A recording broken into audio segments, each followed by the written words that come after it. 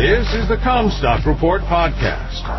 We are strong advocates for the American family farm and your top source for the agriculture markets. And now, here's your host, David Cruz.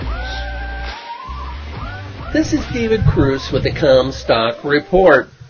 For the first time in a long time, I do not feel the need to have longs in Chicago border trade corn and soybeans. The resumption of the global bull market for vegetable oils in general took canola, rapeseed, and palm oil prices to new all-time highs. It spilled over into soybean oil for a sudden spike higher that broke short-term downtrend lines.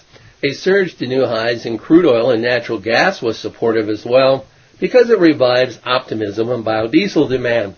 Soybean meal, however, remains a drag on crush margins and didn't even participate in the rally for soy oil and beans. To the contrary, it's probing key long-term support at 320 on the monthly chart, and should that giveaway opens up new downside risk for meal to 280. Trade attention is already beginning to focus on the guessing game for what changes USDA will make to the soybean balance sheet in the October 12th WASDE report. The shock in September 1st, 2020 crop ending stocks coming in 46% higher than in USDA's September WASDE means the beginning stocks for the 2021-22 balance sheet will suddenly jump by 81 million bushels as well. Disruption in shipments at the Gulf from Hurricane Ida has year-to-date loading so far behind last year by nearly 80%. There's risk that USDA may pare 2021-22 export estimates as well. We don't think that would be warranted, however, because with outstanding sales added in, total new crop year-to-date sales are running ahead of the 5-year average as a percent of the export target. Now throw in risk that USDA may raise the average yield for this year's crop, and we're seeing strong odds that next week's October WASDE will be bearish and a defensive move in sales is warranted. We see downside risk for the November contract at the $12 mark. On corn, the September stocks report was less bearish, but the yield reports that we get in the Western Corn Belt are far exceeding expectations. Yield expectations for next week's WASDE are all over the place, from less than USDA's September estimate to a couple of bushels higher.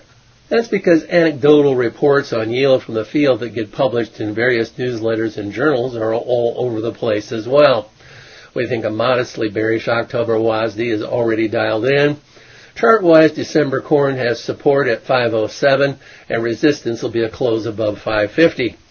The wheat market is struggling. Long-term fundamentals still lean positive, but the rapid planting progress on winter wheat, the new forecast for above-normal October rainfall, has put wheat on the defensive.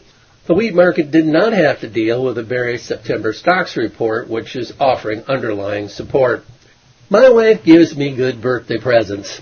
A couple of years ago, she set up a trip to New York City to attend the Theodore Roosevelt Association's annual meeting at the Harvard Club.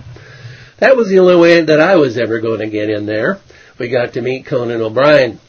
Through our relationship with the association, we had previously toured the Panama Canal with the group, as well as spent 2 day cruises on the USS Theodore Roosevelt, one out of Norfolk and the other San Diego.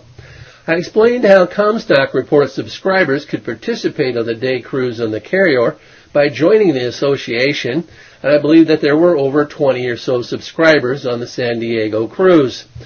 These were bucket list level events. During the New York City TR annual meeting, Theodore Roosevelt impersonator Joe Wiglin offered his services as a donation to the group through their fundraiser. My wife and I had been married long enough that we sometimes communicate without talking, and we purchased Wiglin's services as our donation to their cause. COVID intervened, and the use of his services was delayed by the pandemic until this coming weekend. We decided to play it forward again, and Joe will perform an evening with Theodore Roosevelt at the Regional Events Center at the Clay County Fairgrounds in Spencer, Iowa this Saturday night. All proceeds will be donated to the Clay County Heritage Center. Tickets for the general public are $30 and admission begins at 7 p.m.